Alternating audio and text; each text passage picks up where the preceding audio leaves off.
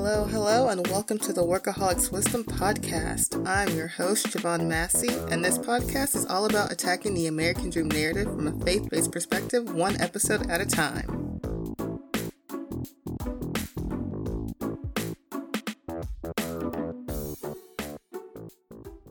What is up, you guys, and welcome back to the second episode of Workaholics Wisdom. This episode is all about tips on eating healthy, on a budget, and with a busy schedule, so let's get right into it.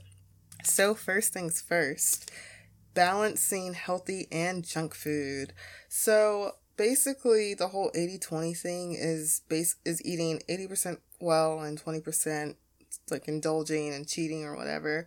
And that's basically true. Like, you really don't want to fill your body with bad stuff all the time, and there's a lot of tips and tricks, or at least mind tricks, that I think help me to stay on track to do that. And one of the biggest things that has helped me is macro counting. So what macro counting is, it's basically taking the fats, proteins, and carbs in your diet, and it's putting a number on them based on if you want to lose weight, maintain, grow muscle, increase strength, all that stuff. And there's tons of calculators on Google to help you out. But for me, I am trying to lose a few pounds. So it calculated how many calories I should eat a day to get to where I want, which is under 1,800. And then it takes that number and based off how many calories, how many grams of carbs, fats, and proteins I should be eating. And then what I do is I take that and apply it to my meals. So one thing to help with a busy schedule and a budget is meal prepping. And it doesn't have to be like you see on social media with YouTubers taking a 6-bucket thing of spinach greens and putting it in containers. No way. Especially me, I don't have time for that. I don't know if you guys have time for that. But what I usually do is go to Pinterest and say what you want about Pinterest, but there's a lot of mommy bloggers on that website or social media, whatever you want to call it, and they post recipes, and it's usually for their families. So it's a big quantity that for an individual person could last 3 or 4 days or 5 days. We can make it stretch. And I really like doing that because that way, one, I can make the recipe my own. 2, you can control what you eat and make sure that you know what you're putting in your body, which leads you right into figuring out what works for your body, listening to your body, seeing how your body reacts to certain foods. For example, for me personally, I love Doritos and I chew a lot of gum. Both make me bloat like crazy. So I have to be really careful if I do choose to eat Doritos.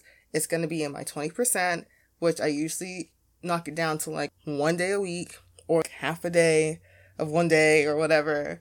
I really try to limit that because I want my body to feel good. My biggest goal is to get my body to feel good, not feel weighed down, not feel sluggish, not feel tired, to actually want to, like, when I actually get up in the morning, to feel good and not feel like I'm dragging 10 tons of steel behind me. So I really try to look at, if I do indulge, how does my body react to the stuff that I want to indulge in?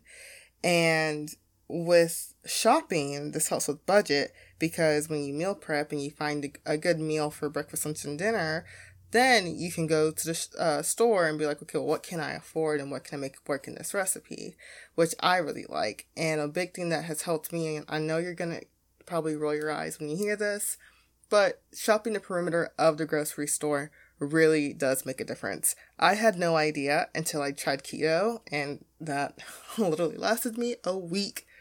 It was not fun. But when I shopped for keto, I noticed that I did not enter one aisle when I went shopping for my meals, because I literally had to cook it all. And as tiring as that is, a lot of stuff I was like, you know what, I'm just going to cook it all on a day that I got time and eat it later, which brings into meal prepping. But with the budget, it actually helped me a lot because I wasn't buying processed food, I wasn't buying junk food, I wasn't buying stuff I didn't need, I wasn't looking at stuff and getting tempted. It was just stuff that I could cook, which helped me, because then when I had to watch what I used to season and what I paired with the meals, then I'm like, okay, well, this is how my body reacts to this, so I'm going to control how I cook this so that when my body can get the benefits it needs when I eat this, which really helps when you try to put in some physical activity, which is my other tip, or my third tip. I kind of lost count. But getting some type of physical activity, whether that's marching in place, walking around where you work. I work retail, so I walk around all the time, and I really try to get my steps in. Doing that 5-minute plank cycle thing, active stretching, yoga, running, anything you can do, dancing, anything you can do to help get that metabolism going, help get your body moving, get your joints moving, get your muscles working, like anything you can do to make sure your body's not stagnant at all times really, really helps. And what helps me, what's a good mind trick that I put in myself, and I put this on me in my mind back when I was in like elementary, middle school, is, okay, I got practice today, it's hot, it's going to be a long one, we have a team coming with us, we're going to do line drills today, like whatever I was trying to like think of, like what's it going to be, if today's practice is going to be excruciatingly hard, or it's going to push me to my limits, what do I need to eat today so that my body doesn't feel like it's dying during practice, or I feel like I'm not dying during practice, or what's going to help me not puke, what's going to help me keep going, what's going to help me keep my stamina. And that really helped me in high school, because I had no idea what was going to come down and what was going to go down in volleyball practice. And running that mile was, that was something. So I really like that rule, and I am working into getting into a more vigorous workout routine.